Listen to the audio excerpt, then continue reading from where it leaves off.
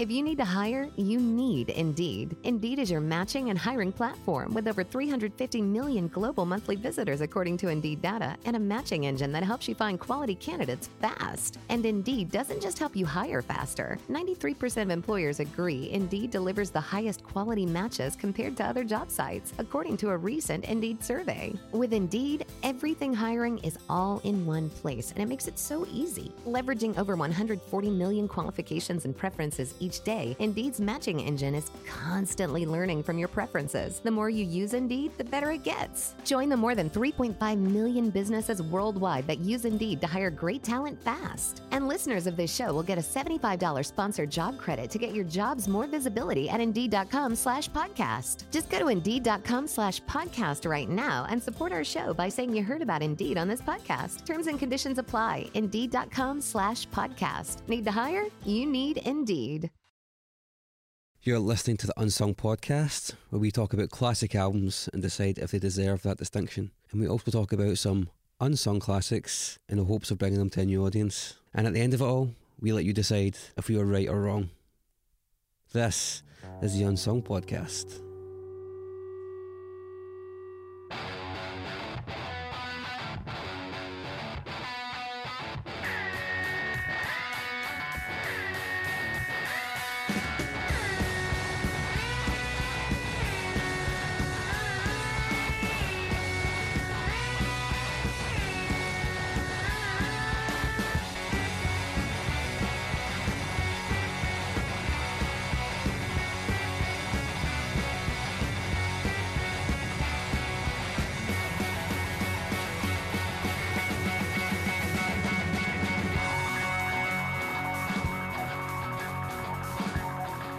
You are listening to episode 30 of the Unsung Podcast. On last week's episode, we discussed Animal Rights by Moby, and the public decided that it would not make it into our discography. So, Moby, we are sorry that none of your records are ever going to make it into our discography. Thank you very much to everybody who listened and everybody who voted. We have had a staggering amount of donations recently, so thank you very much to everybody that gave us some money. We really appreciate that. During the week, on Facebook, we said that if anybody was daft enough to donate £100, we would let you pick the album, and we would also come to your living room and do the podcast for you. That offer still totally stands, although we completely expect that nobody will actually do that. But if you do, then we will, of course, comply. That is, of course, a location-dependent thing. We're not going to travel outside the UK, I would assume. But hey, you never know what might happen. On this week's episode, we are talking about the Magnolia Electric Co by Songs Ohia. This is quite a long one. We go quite in depth on Jason Molina's extensive discography. Yeah, so strap in for a bumper episode. Enjoy.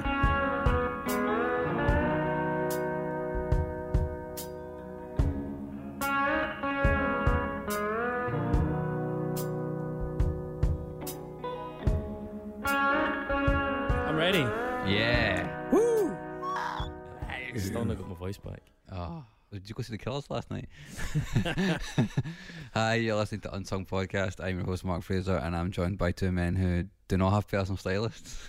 Oh, sitting to my left is Mark Fraser, and Mark Fraser has, as of this week, got a personal stylist Proper bougie. based on an advert online targeted at him by fucking robots. The algorithm. Yeah, The so algorithm. He literally has someone else buying his shit, cutting his hair by internet, it seems, and Fucking great things on a haircut.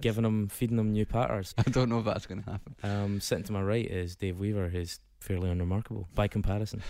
Sitting to my left is Chris Cusack, whose personal stylist is just any photo of Steve Albini in 1989.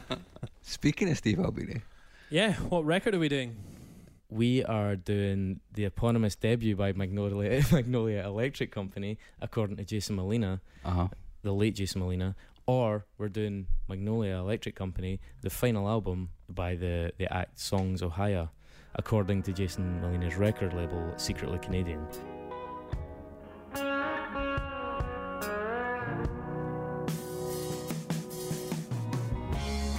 The whole place is dark.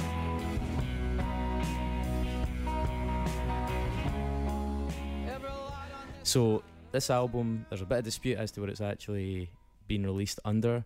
The album's called Magnolia Electric Company. There's no dispute over that.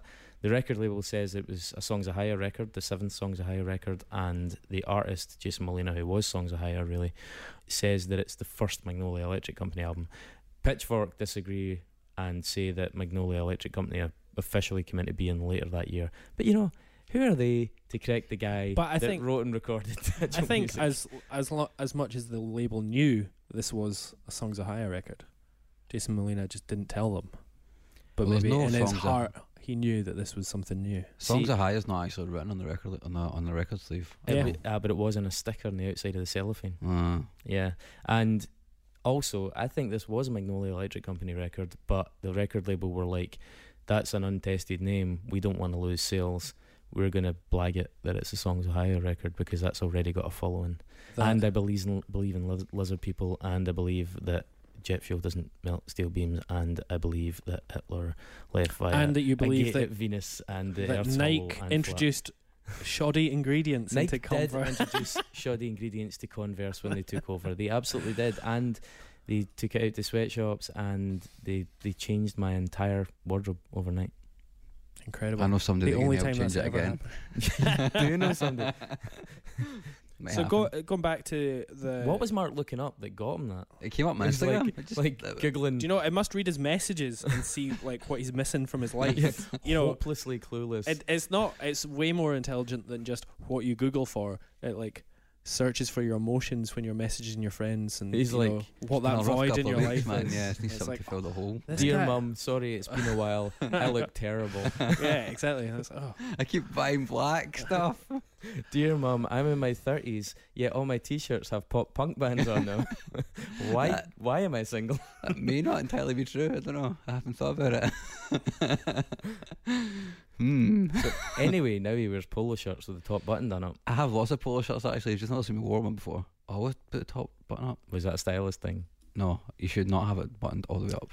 It's because he's a football hooligan. No, you shouldn't. No, I'm fucking bucking the trend. It's because he's a football hooligan. I was going to say, it's a total Green Street move, isn't it? Totally. Going out smashing faces later. Right, mate. Yeah, football's fucking coming out, mate. Yeah, fucking right. I spent Millwall. Derby County. Today at work, I spent the whole fucking day cutting out faces of England players so we can make masks. Oh, that's exciting. Tiny faces for tiny. Yeah. Are they real faces? Like out in newspapers. Real faces like the Joker. Yeah. You have a huge bit of elastic and then a face that's about an inch in diameter, and you just put it on as a mask over your nose. And giggle, pretend it's covering your whole face. That's kind of weird. So this is good though, because we were kind of like, how do we make an episode about a guy that died at 39 from multiple organ failure brought on by acute chronic alcoholism entertaining? And the answer is, you just make fun of Mark before you start talking about the real stuff. Pretty much. I mean, it's a tragic story, but also it seems weird that there's not been an indie biopic made of this yet, because it feels like it is one. Just reading his biography and the narrative of his just his life. Riding with the Ghost, the biography of him. I really didn't know much about him at all coming into this. I heard his name, but just somehow missed the whole boat with his music. It kind of spent the last couple of weeks getting to know it. It's been hard doing anything when they're stuck around so long.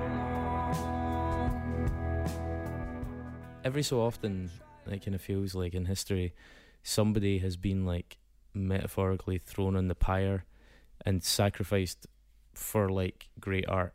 Their art has cost them basically their life and their family and all the stuff in between, and he kind of seems like one of those people that just was just if we're going to get this a tragic album, individual, just like a human sacrifice. It's like this is the price you pay for this. And I think like it is overstating it, but I would say it's not overstating it. Say just what an absolutely brilliant work it is we're talking about today in Magnolia Electric Company.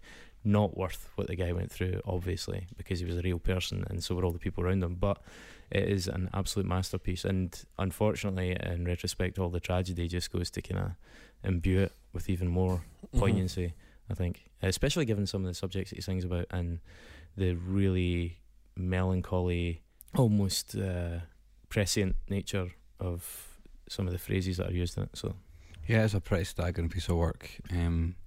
I like quite a lot. I like quite a lot of old country stuff. Nothing is quite like this that I've heard, and I mean that in a good way.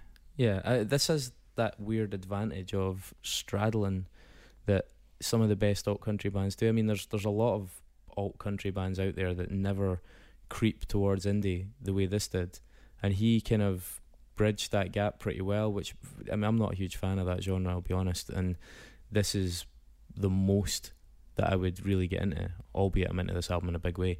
But I think the connection with people like Steve Albini, the way that he produced the record, the connection with people like Scout Niblet, and then all the various bands that were in his orbit as well, there's enough of a tie to stuff that's a bit, for want of a better phrase, less corny than some of the alt country stuff that kicks about. I mean, there are a lot of bands associated with Jason Molina, songs Ohia, Magnolia Electric Co.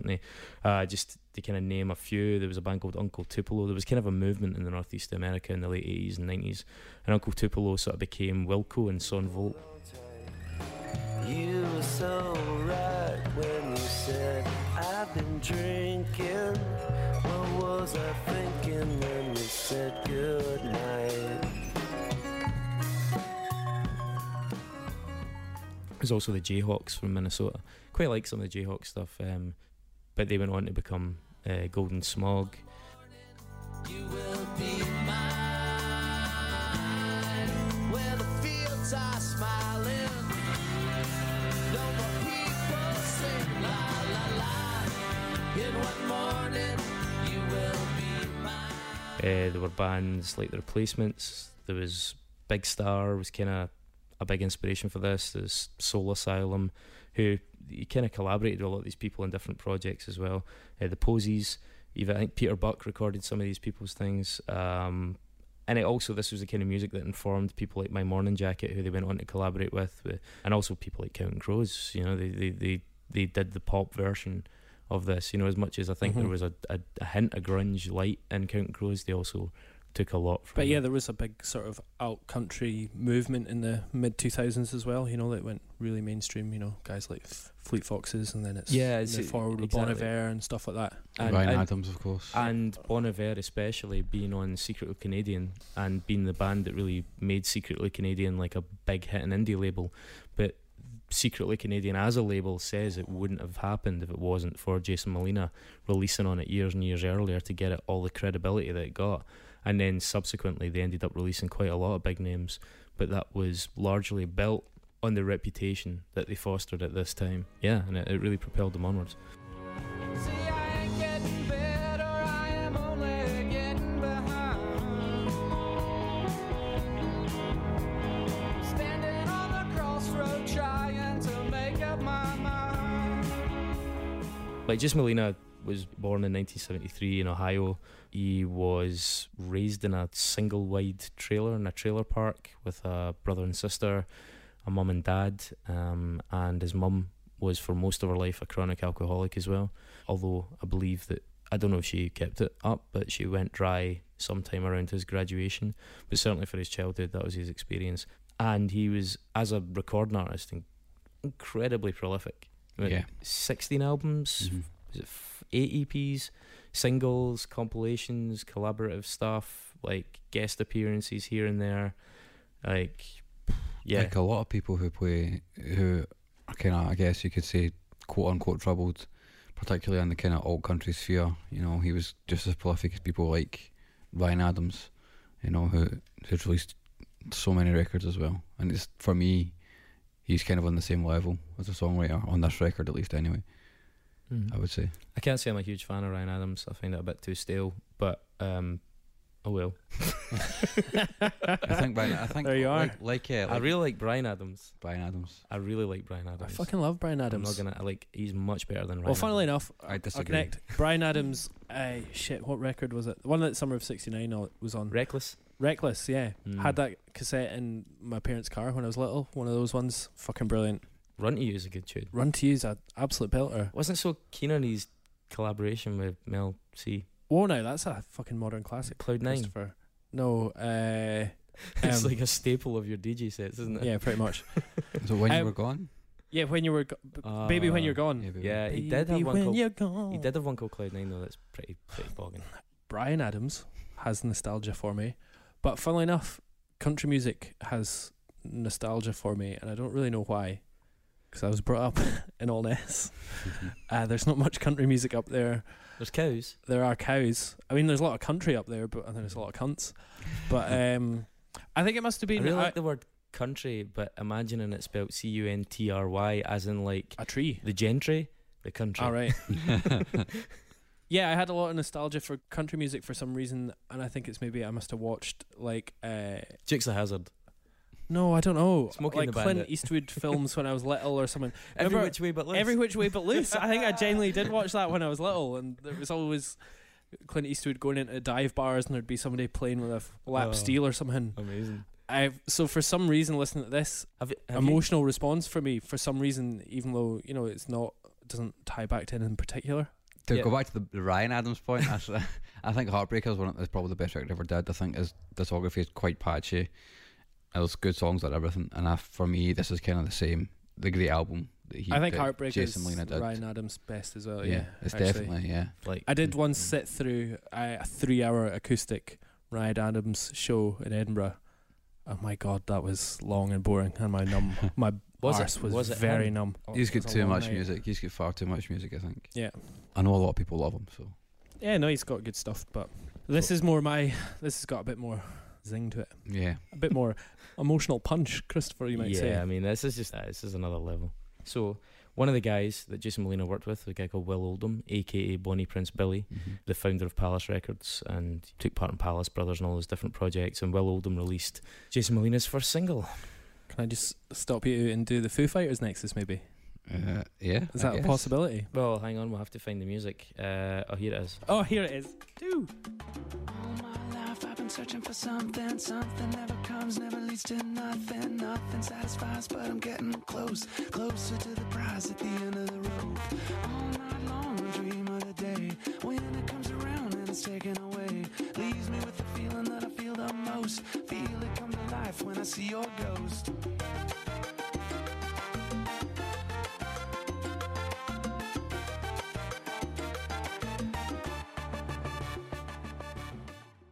So as you might know, Will Oldham, aka Bonnie Prince Billy, had a little mind fight there. Took the photo that graced Slint's Spiderland album. Did you know that? I didn't know that. Oh, he took that photo, of them water. neck deep in the water. So that was Bonnie Prince Billy took that photo. Slint guitarist David Pajo. Oh yeah, David Pajo. David Pajo was also in Zwan. Remember Zwan? Really? Was in Zwan? Billy Corgan's shit metal shit psych alternative prog fuck. Lynn Shantin. She was also on that Zwan record. She also played on a Queens of Stone Age record, and Dave Grohl played on Songs for the Deaf. So that's a 4-stage jump. Age. Mark, can you see? Was that a 5-stage jump maybe? Could have been a 5. It goes. Can you see that and raise it? Yes. Oh, Dave. Steve Albini. Oh, I know. I was going for long. You've gone for short. Fine. Steve Albini produced this record. Like us to try and find one at some point that involves a dog. Okay. I'm serious. There will be one. There will be one. Definitely. That's a challenge, though. It will probably be to do with Megadeth. Is that? Are you being funny? No, because Dave Mustaine got chucked out of Metallica for kicking James Hetfield's dog. Is that true? That's a fact. Well, that's a urban myth, legend, possible fact. You try and work that in somewhere. So probably thought it was like a lizard person. Anyway, so sorry. Foo Fighters Nexus over. Complete. Will we play some music to it? Yeah.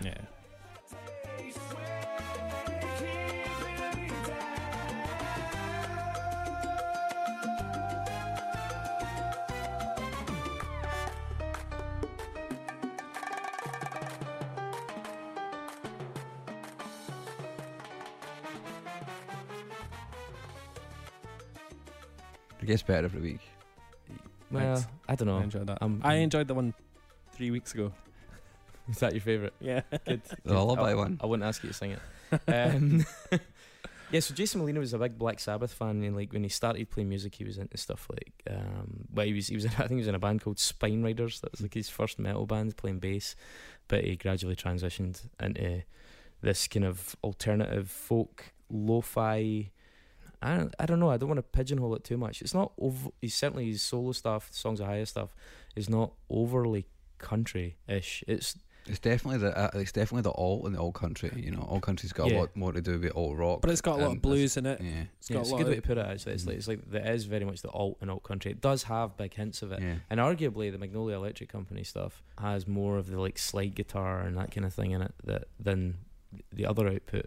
His voice as well carries that kind of country vibe really well too. And it's interesting you brought up like the metal thing, because that was the same. I don't want to keep bringing it up, but Bryan Adams is exactly the same. Like he came up listening to metal and punk. He did a punk record like 4 or 5 years ago as well, but he came up listening to that kind of stuff, and then he transitioned into. So did Bryan Adams.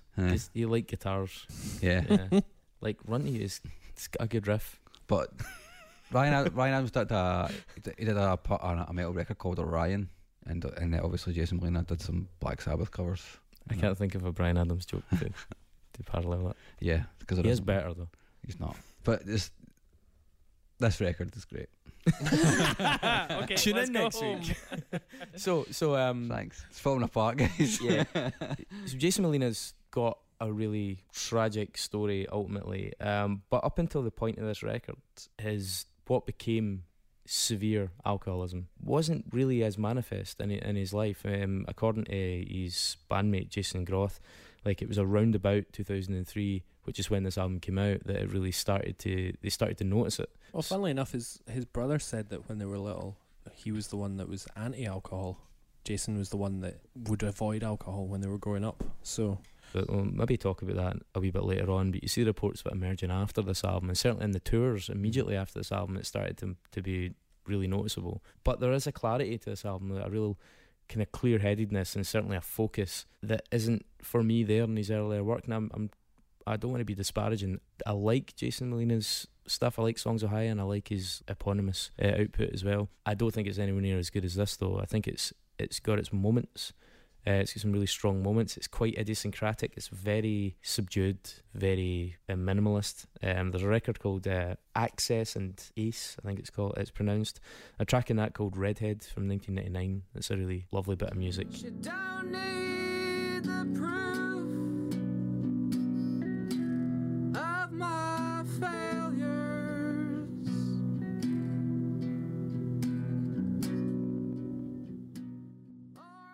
Heckler and Gripper from 97. It's a really thin sounding record. It's very lo-fi production, and I think it loses something because of that. If I decide to smile and fake it, the Lord would never forgive that sin. I am his servant, singing soldier, and I'm trying to serve him rightly. I take the words I find that the songs may be as well written, but they struggle to come across as well as the output from this point onwards, where the production values are slightly higher, where he's playing with a full band. The lineup of the band for Songs of Ohia previously had just been a rotating thing with him at the centre of it, sometimes just him, and he seemed to get more of a sort of regular team together for this point. He had an eponymous record in 97, which fans of him called the Black Album, which is, listening back to it, it's impressive as an arrival point, but I don't think it holds up massively well. have so much to pretend, ourselves not so against, though overtaken, this will survive. I think it is reminiscent for me as well of like Elliott Smith. I think some Elliott Smith's earlier stuff is very interesting, but doesn't bear massive amounts of listens. Yeah. I think he started to really develop as he went on and ultimately improve. I think it's really interesting when obviously these, like Elliott Smith, he's not actually got to a point when he realised that when he had the band and the production and the budget, that he could actually fulfil what was probably like his actual musical vision, if that makes sense. Elliott Smith definitely got that as his career went on. I would say that stuff that he did when it was full band was arguably better than stuff beforehand. Yeah, it's difficult to know sometimes though how some of that earlier work might have sounded fleshed out with that added maturity, because there's certainly tracks like Redhead by Songs of Ohia I think could have been really beautiful if approached in the same manner as the stuff in Magnolia Electric Company. And, you know, if you take the time to really go through those first, like, 6 albums, there are undoubtedly moments of really great songwriting. So apparently Jason Molina used to approach being a musician like a full-time job. He used to make himself sit and write for 6 to 8 hours a day as though it was a job, and then just discard the vast majority of what he wrote to try and keep the threshold up of the quality. He'd made a comment in an interview about how he almost felt guilty about why, when someone was taking out the bins, why was he the guy watching them taking out the bins and not the one doing it? He felt he was lucky to be a musician, and therefore he felt obliged to sort of apply himself to it in a kind of professional manner.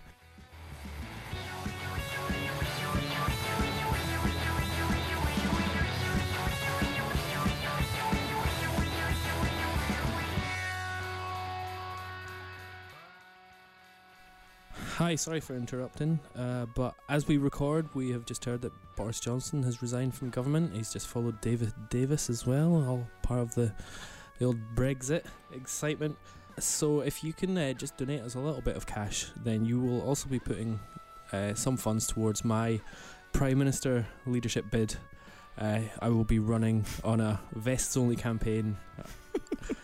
No socks. Sockless. Repeat. Sleeveless. And fraudless. And that's it, really. That's my 3 things. Did you say fraudless? Fraudless. I won't be committing fraud. Oh, that's going to really go against the grain of British politics. Well, exactly. I know. I'm going for a fresh start. So, yeah, if you can donate anything, then it would be much appreciated. And we will be bringing black metal to the masses soon through a legal process.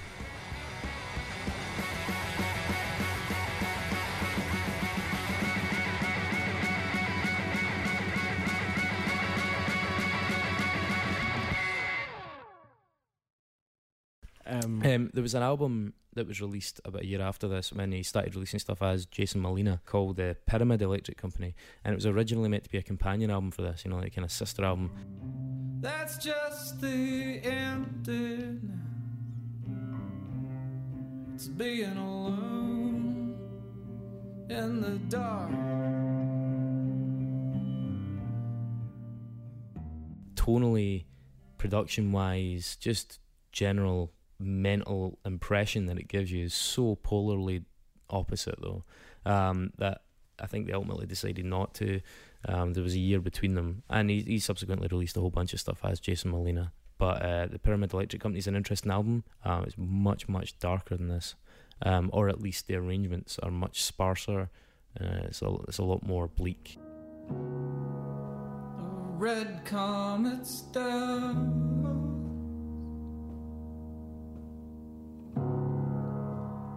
Falls in the field.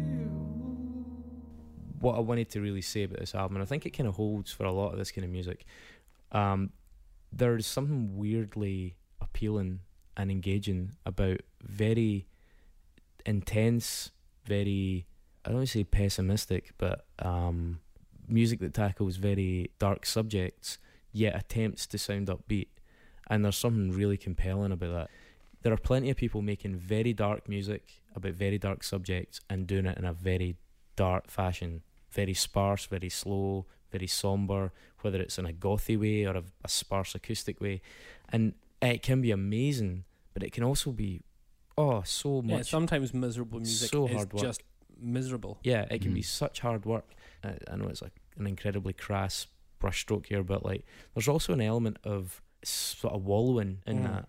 It's a miserable subject, and I'm miserable, you're going to be miserable, we're all going to be miserable, here's a bit of miserable music. I would say that some of the detractors of bands like Radiohead, I was just about to say, that's what people always say, oh, fucking cheer up, Radiohead. Yeah. It is a thing that people... the Father Ted scene with the guys, and you know, it's like you can kind of see where they're coming from that, but then again, when Radiohead take a dark subject, but then apply it to something that's maybe... Yeah, it's that juxtaposition that really works. Yeah, there's something really compelling about that, taking that subject. Now, this album is packed with really somber messages, like really sad, intense moments of introspection, and yet it tries to remain really quite positive musically. Like, slide guitar. It's quite pacey. The drums kick in at points when in his other work there just would have been no drums arriving. You know, you've got a song like, I mean, to get ahead of ourselves, but Almost was good enough, where the line almost no one makes it out is repeated, and you can imagine almost no one makes it out being repeated in a track by Radiohead, that, you know, but yet it's done in such a way in that album that it's almost like he realises it, but he's trying to not let it get on top of him. Almost no one makes it out. Almost no one makes it out. No one makes it out.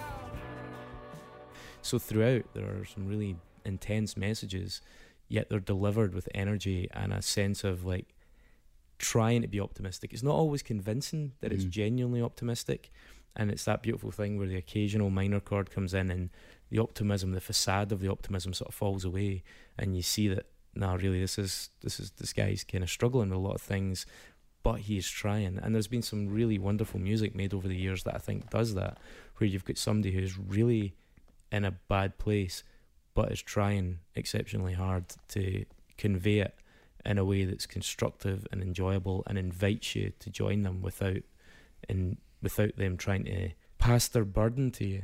They're communicating with you, but they're not trying to bring you down. There's something like weirdly alluring about that, and I find that music, even though it's dark, it's easier to go back to. Yeah, no, I totally get that. It's that, like, trying to grab some hope there somewhere with what they're doing, you know, find the optimism in their own darkness. It just creates such a weight in this album because the songs aren't overly brief. They indulge themselves a lot, yeah, but you don't feel like you're getting battered around the head. It's given it a longevity that I didn't expect it to have, and I don't think necessarily that's translated as well into some of his other material, which can be very tough going. Beautiful, absolutely, and for the purist and for the fan, absolutely. If you enjoy this album, especially, I mean, the other Magnolia Electric Company stuff is much more upbeat and much more produced. I don't think any of it's as good as this, or as well written as this, or has come together in quite the same way, but it is certainly not as difficult. But certainly the stuff under Jason Molina and the stuff under Songs of Ohia can be really tough going if you're giving it a protracted listen. But it is worth checking out, absolutely worth checking out, especially if you're also a fan of something like Elliott Smith. Also, it's a kind of interesting coincidence, and I didn't actually realise it until we started looking into the background of this, because I heard about this album kind of inadvertently via Scout Niblett's connection to it. But this has quite a strong connection with Glasgow. In fact, it turns out the whole scene has a connection with Glasgow that I wasn't entirely aware of, if I'm honest. So he'd recorded a Songs of Ohia album called The Lioness with a guy called Andy Miller at Chem 19, just outside of Glasgow, in Hamilton area. If you can't get here fast enough, you can't get here fast enough, you can't get here fast enough.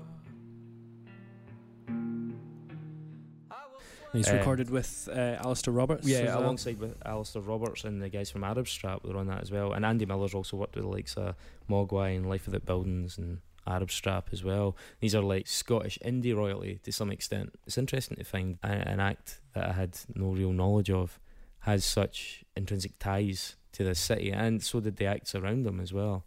A lot of the people that he was playing with at that time were really heavily involved in Glasgow, and it was weirdly like at times like a second home for some of these guys. As it turns out, Scout Niblett recorded at Chem 19 as well, and she appears on this album. So that was really fascinating.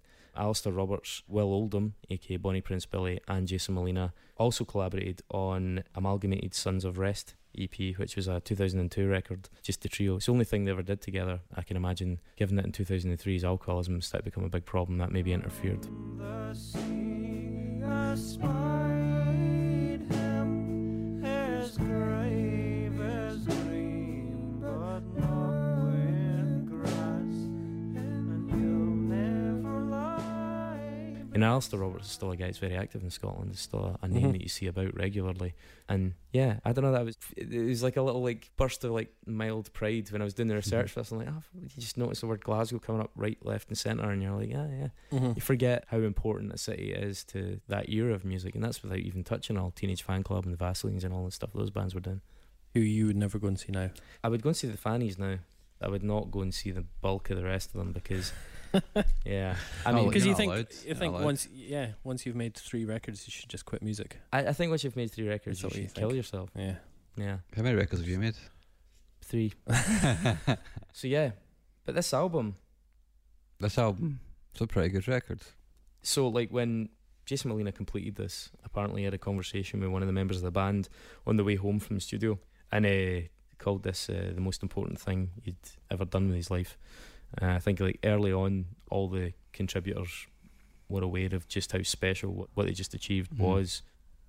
Farewell Transmission, the track you mentioned, is such a brilliant opening. So the slide guitar intro, the snare comes in, it's smooth, it's kind of effortless, it doesn't crash in, it's no drama, there's no like weirdness in the production. Yeah, it's just a really paced, relaxed arrival. The fossil fire of the sun. Now we will all be sisters of. It really unfolds it. I mean, it's about 8 minutes long, isn't it? Yeah. So it takes a while. It doesn't even. I was going to say it takes a while to get there. It doesn't. It gets there really. It kind of gets to the point really quickly, It but then does. it just kind of. It doesn't even labour that point. It just keeps building and adding, and It does not that even, very, you know, not even like making it sound big. It just keeps developing the theme you in know that, interesting that ways. Neil Young, Bob Dylan thing of having quite a lot of verses. Mm-hmm. It does that, but it does it really well. Yeah. It doesn't do it in a way where you're like, oh my god, he's going round again. It does it in a way that is like the narrative keeps developing.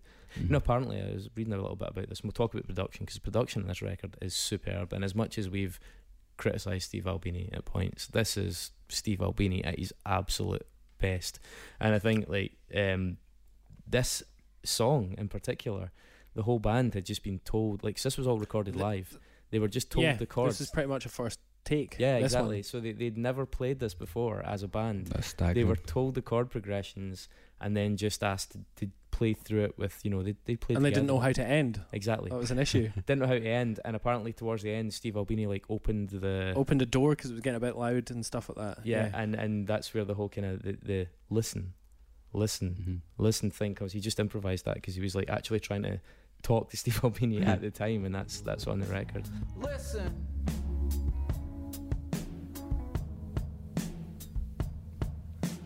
Long dark blues.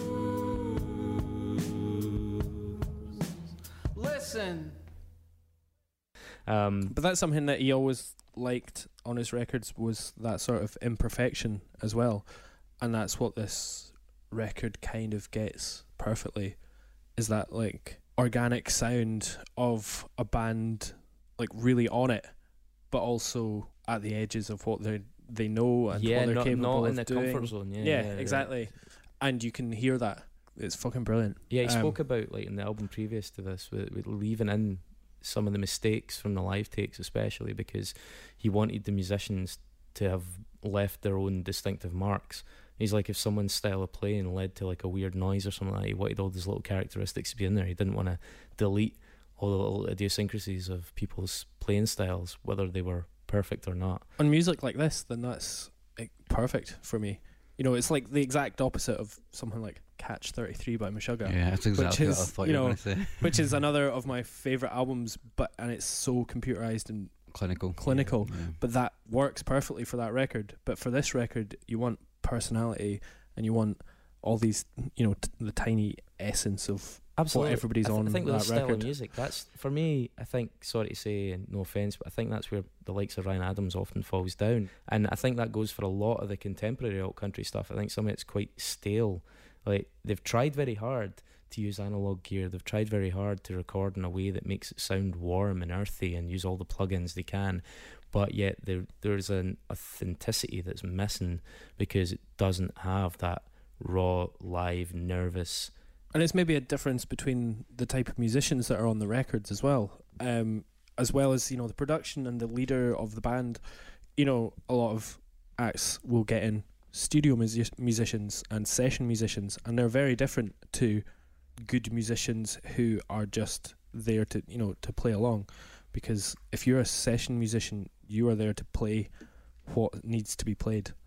And whereas, you know, Jason sort of did the opposite and was like, you know, make your mark to this, make your mark. In fact, like not even letting them learn their parts, just being like, here's the chord progression, go through it a couple of times, this is the rough tempo, okay, record.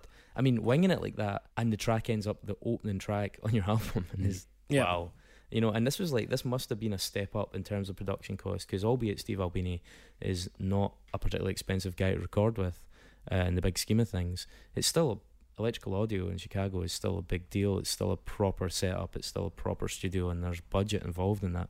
So it just although he didn't particularly pay his musicians that well on this record, apparently, in that he made them all an original painting and gave them pizza, and that was about it. And they were just there as friends. This was like a project for them. So, you know, they didn't have high musician costs from that perspective. So they're credited though on it, aren't they? So they would I mean, they would have got royalties from it and things like that. But you know, this wasn't a big cash transfer or whatever. You know, sounds like the kind of bullshit Amanda Palmer would pull. You know, it's also talking about, like I was saying earlier on, about the tone and the tone versus the levity of it. To start the record with "The whole place is dark." There's also something that I read that makes a lot of sense about Jason and his use of dynamics, and that's very apparent on this record, is that he was just a fucking master of them. Apparently he had this technique where he'd turn his guitar up excessively loud but then play it really quietly, so that there was like a tension to the style, to the sound of the guitar. Like the guitar sounded like, you know, you would have that extra bit of hum, that extra bit of throb, and he would play it delicately even though the volume was too high. And then every so often he would hit with a big dynamic resonant chord or something that just people had become so accustomed to the volume as it was, didn't even realise that headroom was there, and it would have like a really dramatic, powerful effect. And that came from setting that initial volume up really hot and then playing it gently with tension. It's that sort of knowledge of dynamics and theatrics even. There is an element of theatrics to that, I agree. And the second track in this, I've been riding with the ghost. Like, he has an obsession, I noticed, throughout some of his records with ghosts and hauntings. There's Ghost Tropic, the record, which has the track Ghost Tropic. There's Not Just a Ghost's Heart. There's the biography was kind of named after this, Riding with the Ghost. Pyramid Electric Company has Spectral Alphabet. It kind of contributes to that sort of slightly doomed air that you get in hindsight going back through his catalogue. There is that weird prescience, that weird kind of like, I don't know if this guy's going to make it the full term, you know. It seems really quite haunted. Yeah, Riding with the Ghosts it starts very gently, like it's going to be, oh, here he is, this is him getting really downbeat, and then just kicks in. Oh, we could be about to feel sorry for ourselves, but we're not going to. And you've got a full band, and it's quite I don't say it's not a stompy tune, but for country, you know, for alt country, it's quite driven. It's quite it's propulsive. I've been riding with the ghost. I've been doing whatever he told me. I've been looking door to door to see if there was someone who'd hold me. And it's got that line in it as well. Like, I've been looking door to door to see if someone will hold me, which I think is a really achingly sad line. Yeah. Again, set to this upbeat, almost cheerful arrangement in the background. And it's also got that refrain, I need to make a change, trying to make a change. Trying to remember how it got so late. Why every night pain comes from a different place. Now something's gotta change. That said, though, this is before the chronic alcoholism. Maybe it's not entirely before it.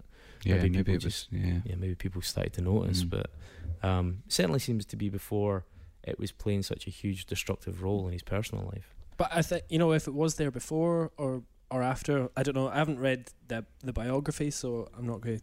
You know, I'm not a fountain of knowledge on it. But you know, I have read bits and bobs about him, researching over the last few weeks, and it does seem that maybe the alcoholism kicked in at this time because this was turning point record for him in many ways, you know, musically, emotionally, just personally as well. And for many contemporaries as well at this time, there was My Morning Jacket and the Avett Brothers and things like that who were similarly getting recognised, and some of them were ready for what was going to be thrown at them.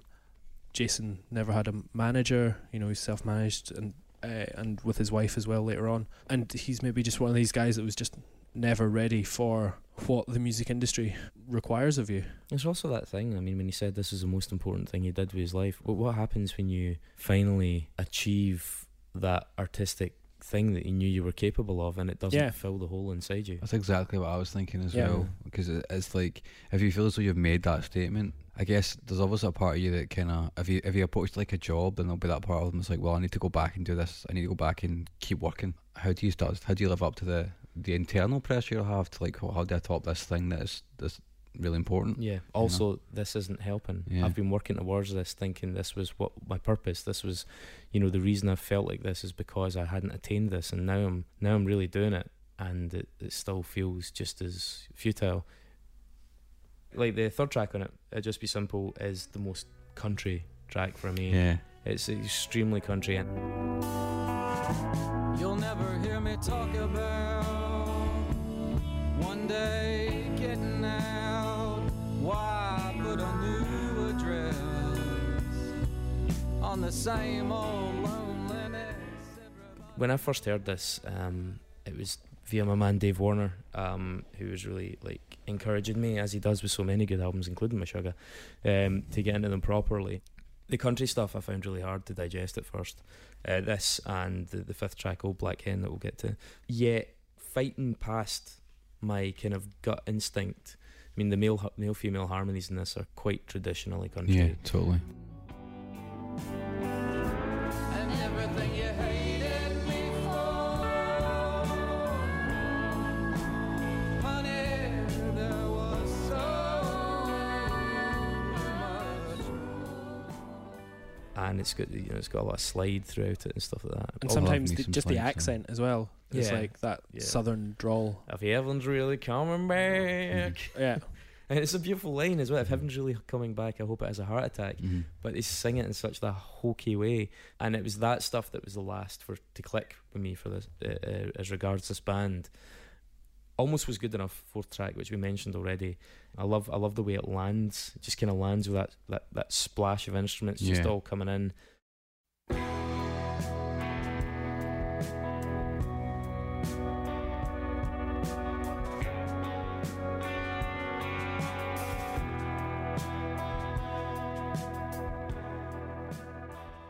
It actually reminds me, and I mean this as a real compliment, the New Adventures in Hi-Fi era of R.E.M., which is, for me, like Monster and New Adventures in Hi-Fi was when that band was at its most interesting and its most rewarding and least orthodox, I would say, as well. Like, it's, other than when it was very young and it was quite edgy in this new thing. And the New Adventures era was where R.E.M. had no real pressure and they were making some really interesting stuff. But it had like a large production. It was recorded live as well. Happened fast, it's over quick. A little dust in the engine caps. Get your hands stripped down. Almost Was Good Enough really reminds me of some of that. It's got that kind of Midwest Plains spacious vibe where via the organ played all the way through it. And that's the one obviously that has that line, almost no one makes it out. Again, it's strewn with these kind of or bittersweet kind of bleak reflections, yet manages to be quite beautiful and compelling at the same time. The fifth track, The Old Black Hen, which, by the way, I cannot fucking understand why it's not called Hard Luck Lullaby or Bad Luck Lullaby. Yeah, it's really weird. Which is like the line from it that everybody knows. Old black hen, is that you again, singing the bad luck lullaby?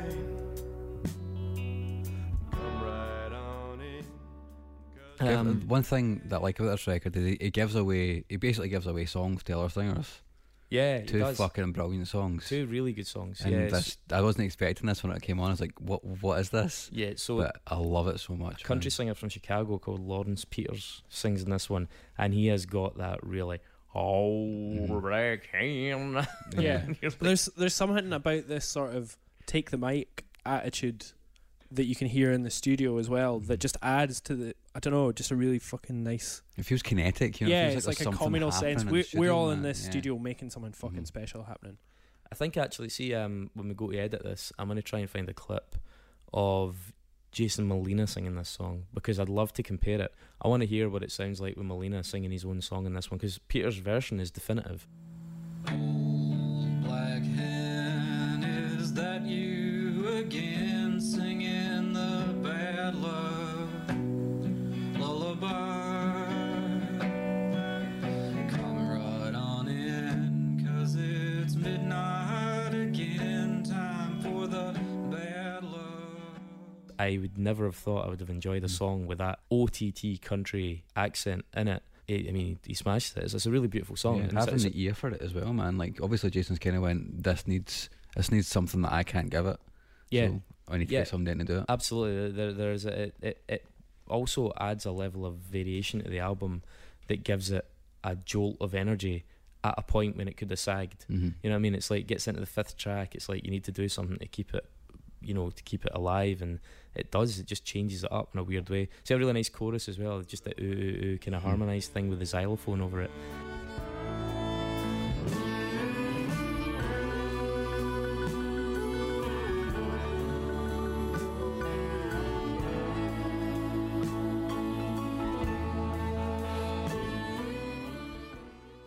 It's a subtle bit of writing, but it's really nice.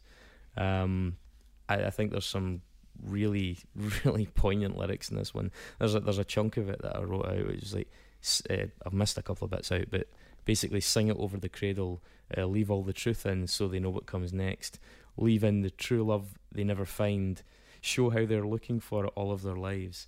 It's like, basically, tell your children the truth about life, tell them they'll never find the perfect partner, tell them they'll spend their whole life longing for a fulfillment that they can never get, and yet it's sung over this old black hen. You're like, Jesus, man, it's almost perverse in a Trojan horse way, that it's like, we're going to fill your head with the most misanthropic fucking messages, but we're going to do it in a nice way, spoonful of sugar. When he keeps repeating Bad Luck Lullaby as well, it feels like it's getting heavier every time. Yeah, the phrase, because of what's happening around it. It just feels like, oh my God, what's going on? A bad luck lullaby. This is getting heavy.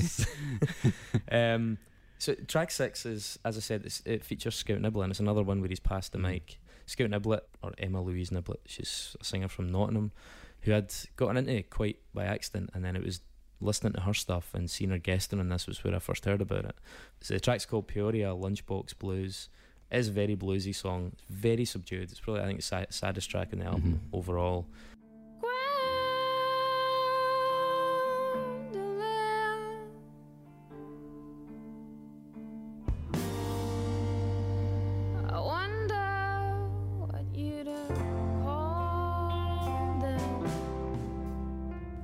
She's an interesting character. I mean, she's recorded with Steve Albini quite a bit as well. She does very sparse arrangements, sometimes pretty weird. She's got a really cool song called, I think it's Pom Poms.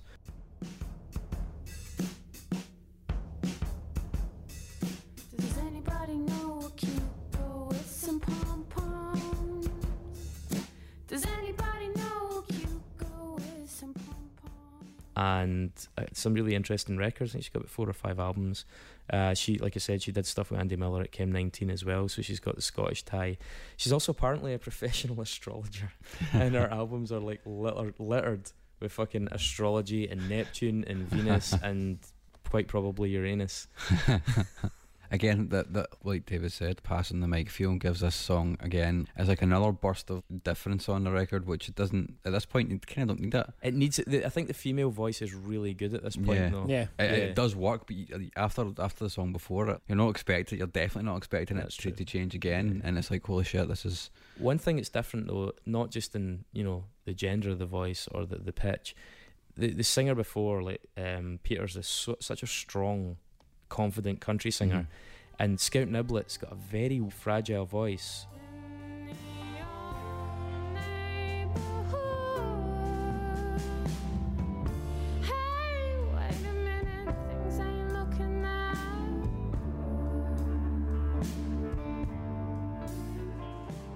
That is, intentionally it. Like when she goes for high notes, they're not particularly convincing.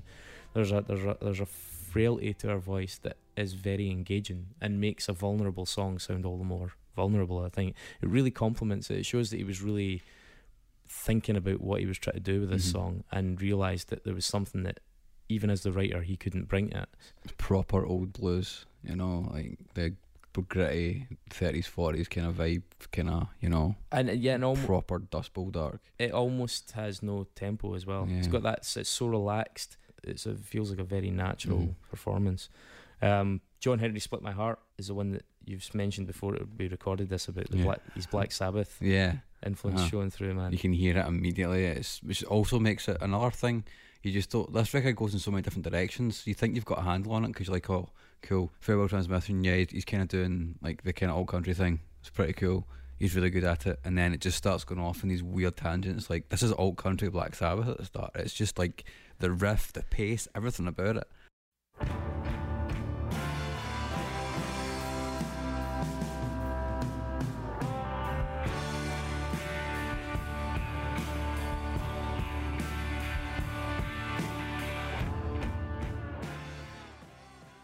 And it just sounds so expansive because it's got, like, you know, the horns and everything and all the weird stuff. You know? It's quite bombastic, this one. Although it's nice how he sort of very quickly brings it down just to the piano motif with his voice, and then expands it again. It's quite a clever bit of arrangement in that. Dynamics again. It's kind of triumphant as well. Totally, like, It's a weirdly joyous song. There's something quite eminently positive about it.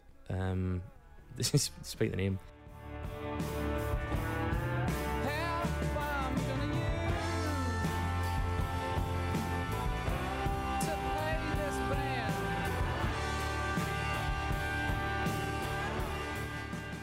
A lot of slide in it as well, and it's got a lot of repetition of lines in a much more conventionally blues style. You know, that way where the lyrics are just repeated from verse to verse, just to allow them to kind of really embed.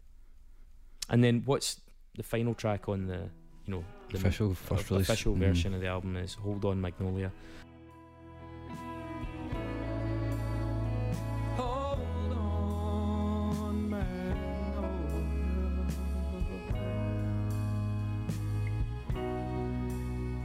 To that great highway. I think it's the most intimate or personal of the songs. It's his voice as well, obviously, unlike Peoria Lunchbox Blues, which is the saddest one, but Scout Niblet sings it. And this one, it is him, it's his song, it's his lyrics. Albini's really captured the shaking in his voice in this. Like, if you listen between the notes, as his vocals are tailing off at the end of each syllable and line, you can hear his voice wobble with the emotion of what he's singing. You have to really pay attention because the guitar often rises over it, but you can hear it in there just as it's wobbling away. It's a really, really delicate performance, really beautiful. I can imagine the mic was very close, the room was deadly silent. You might be holding the last light I see before the dark finally gets a hold. There's a really nice use of violin in this. It's very delicate as well, and I think, when I think of Jason Molina, I think of that song. That's the one that feels closest to him, as all the different aspects of his personality. This sense of positivity, the unshaken air of melancholia, but the tenderness, all that stuff. There's something really wonderful about that. There's that line in it, is you might be the last station I see before the dark finally gets a hold of me. It's just heartbreaking. That's a beautiful line.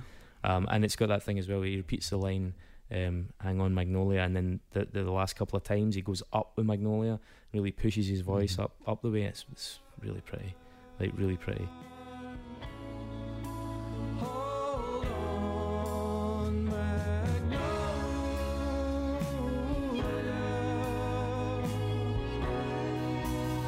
I think it's almost time.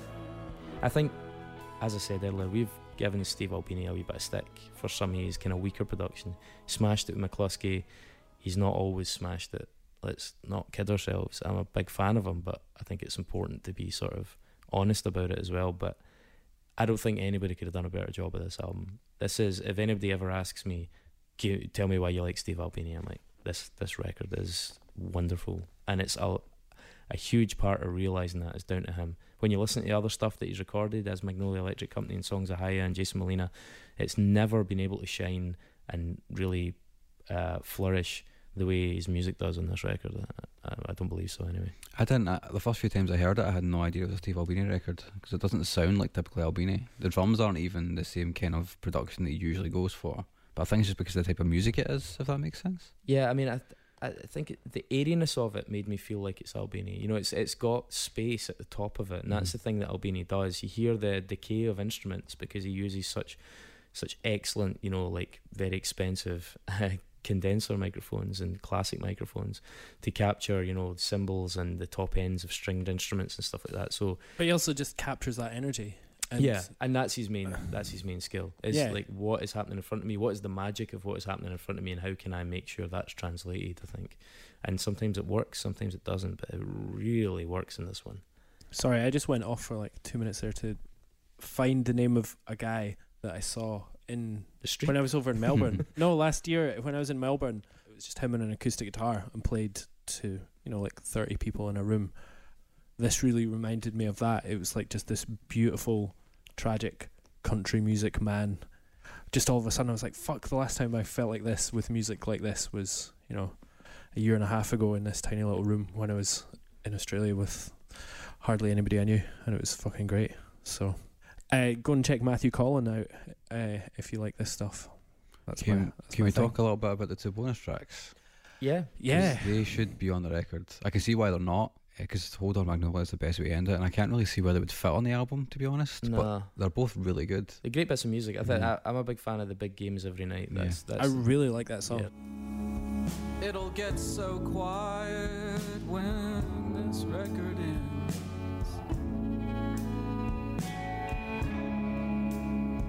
You can hear the first hour of the world.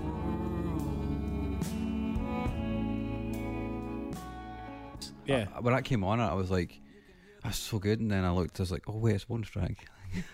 Yeah, I was the same. It felt weird after. Because I just had it on Spotify and had that come on, and I was like, it's got another beautiful line in great. it. It'll get so quiet when this record ends. Yeah. Such a beautiful meta line. Yeah, to put on an album like this. It's wonderful. What was the name of the other bonus track?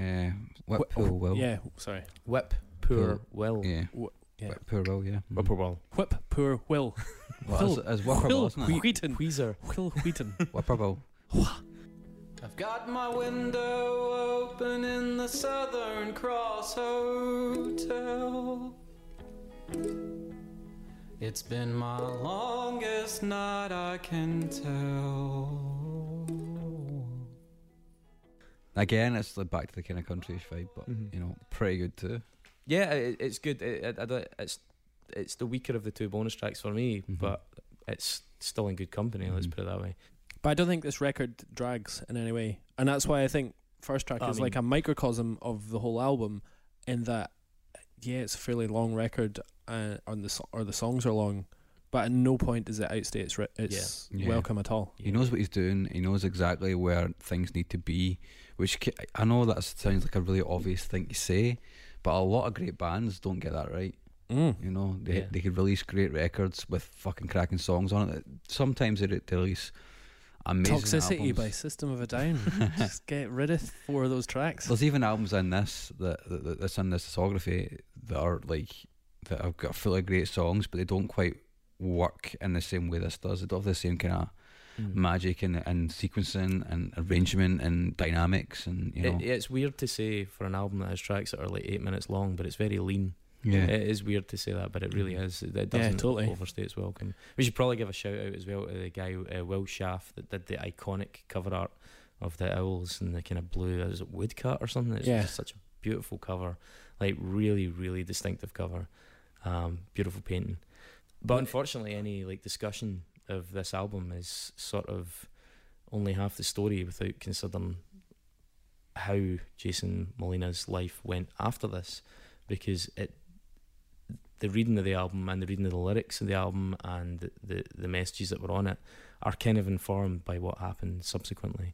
So as we say, like, according to Jason Groth, his bandmate, as his friends and colleagues started to really notice that alcohol was becoming an issue in his life the year of this album, around about the tours that they did. Supposedly they were in Europe at one point, and a promoter had given them like 140 proof drink, you know, as some bars are wont to sell, David, to people like yourself for your DJ nights, albeit in very small quantities. And apparently the driver had spotted him in the rear view mirror, like necking like 3 quarters. Yeah, he finished the bottle by the time they got out of the car, and couldn't walk, had to be carried to the venue. And this started to become not a routine, but certainly started to become too common. They had a couple of nights, I think, in Chicago in 2009, and supposedly the first of these 2 gigs was one of the greatest performances the band had ever put on. Well, this was supporting the Avett Brothers, I think. Is that the one? Yeah. And then the second one was an absolute disaster, down to him being unable to play, being unable to stand up properly, insulting the band members on stage. And I think their drummer Mark Rice quit that same year shortly after, kind of as a result of that. You know, I think like the thing with alcoholism, the kind of way it starts to erode people's judgment, and that you can quite easily convince yourself there's something else going on. Like maybe he means that, maybe that's that, and maybe that's that. So supposedly for the 2009 tour, he arranged for them to get like a tour bus instead of them touring in a van, which was kind of a little bit out with their budget, and it kind of led to a lot of trouble because the proximity of the bus, with them all living in the bus, became really problematic. He was either not sleeping at all or passing out on the bus with bottles of booze in his hands, and the band were trying to have interventions with him to say to him. I think Groth had said to him, and he was married as well. Yeah, and his wife Darcy, who just tried her best as well. Yeah, she was getting more and more concerned with him. They were trying to intervene. Groth had told him, look, you need to take a year off. The alcohol is literally killing you. Well, that was the plan. Supposedly, if they had this big heart-to-heart that night, with Groth saying that to him, and he agreed. And then the next day, all of them, they had a day off in Istanbul. They all went out sightseeing, and Jason Molina stayed in the hotel and got drunk the entire day. 2010, they cancelled like a huge tour, got into like quarrels with people who were asking why it was happening, and then he got into a cycle of like sobering up, falling off the wagon, sobering up, falling off the wagon. Apparently he told his wife at various points everything from that he'd contracted AIDS to he had brain cancer to that he'd had multiple affairs, presumably in some sort of attempt to push her away. Or well, I think this is something that had always been part of his life, though, was that he used to tell maybe little fibs for fun, but then when that got sort of caught up with his alcoholism, he'd then tell much bigger lies because he was trying to cover. Sinister. Yeah, exactly. Yeah, absolutely. In 2011, he went to rehab in a number of countries, and his folks had actually released like a public statement saying that he was away farming goats and chickens, trying to sober up. Well, he did actually spend a bit of time on a farm. Yeah, supposedly so. Yeah, that's right. He went into rehab for 6 weeks as well. At one point, he was discharged the day before his wife's birthday, and between being discharged from the institution and getting home, got absolutely fuck-faced, at which point she told him to move out. 2012, he released a statement that seemed sort of quietly optimistic that he was in some kind of road to recovery, but supposedly in the background, so they'd moved to Europe, they'd moved to London at one point, and obviously the UK healthcare is free. Well, free to some extent. You're covered by the National Health Service for most things, and treatment for things like alcoholism it falls under that. But when he moved back to Chicago, he was uninsured, and they ran out of options to start paying for all these interventions and these admissions to things. I mean, he was vomiting blood at times, getting admitted to A&E for days at a time, and he started running up these massive hospital bills. And the last few years of his life became this just catalogue of hospital bills that were bankrupting him. The family had to appeal to fans and friends to support them in his treatment, so people were literally just sending checks, like holding benefit gigs for him to try and help him sober up. Yeah, and it, as I say, it did seem like in 2012 that there was like there was a light at the end of the tunnel. He'd been writing some more stuff. It seemed like he was going to be back on it, but then he ultimately was found dead in his apartment in Indianapolis in 2013. Supposedly it's kind of like one of those like really sorry images of like an alcoholic's final place. You know, he was estranged from his wife at that point. They'd tried, even after they'd separated, she tried to help, but it just wasn't happening by that stage.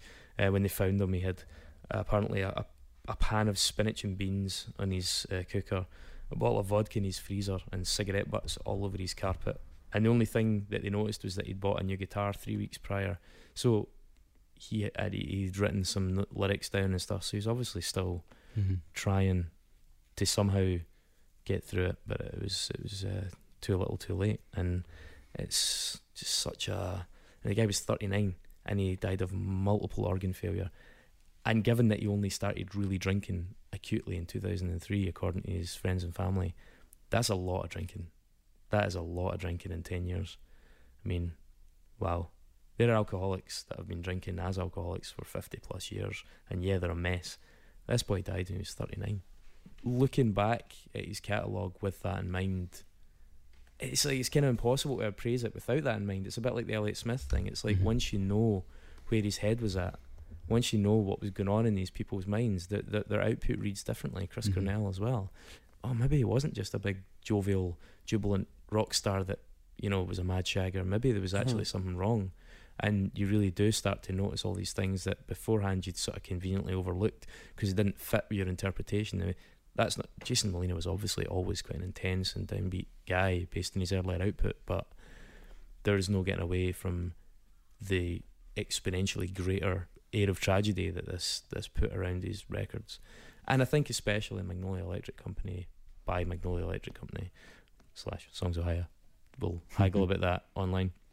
But just because it seemed like such a breakthrough, and it seemed like it was a high mark. He recognised it as a high mark. Everybody around him, the guys in the band, Steve Albini, they all recognised that this is incredible. This is what this guy's been capable of. And then that was the beginning of a very ugly 10-year decline and death, and it's shit. So yeah, but a really fucking good record. A really beautiful record. Thank you for that. A really powerful record. An absolute classic, no doubt. But probably unsung by, you know, the general public. Definitely unsung. Yeah. Apparently in his life, of his entire back catalogue, he's only sold between 200 and 250,000 records. Wow. For a guy with like 16 albums. Well, funnily enough, I messaged your old flatmate, our pal Rory, tonight, saying that I was coming to record a podcast, and he was asking what record, and I said this, and he was like, oh, never heard of it. And he's the sort of guy that, you know, gets into his music and finds things, so he's looking forward to, you know, discovering about it. He's probably listening to it right now, but he lives in Leeds, and there's a Songs Ohia or Music Ohia in the Brudnell in September. There's a couple of shows in London and one in Leeds. Yeah. So that's musicians from various Jason Molina projects are coming together and doing a very small UK tour, but they did a couple in the US last year and it went very well apparently. So it's pretty cool. Yeah, fascinating guy. Really, really good album. Yeah. Unfortunately, a bit of a bummer of an ending. Totally. We can talk about the socks again if you guys want. It's probably... That's not going to be it. No. That's just end up how in the that. world goes. Well, if this record doesn't get in, I might actually turn to the same alcoholism that he did. And Yeah. Wait, see, that's not very sensitive, is it? In this day and age. Well, go and vote for this record and save Mark, but also come back next week because we're doing a really good record next week. Mark, what's the record that you chose for next week? We're doing Marnie Stern by Marnie Stern. Yeah. So be it. And it's ironically, I'm going to go and have a beer now because that was quite a sad undertaking. Okay. Well, gentlemen, it's been a pleasure. Thank you very much. Thanks very much, guys. Bye.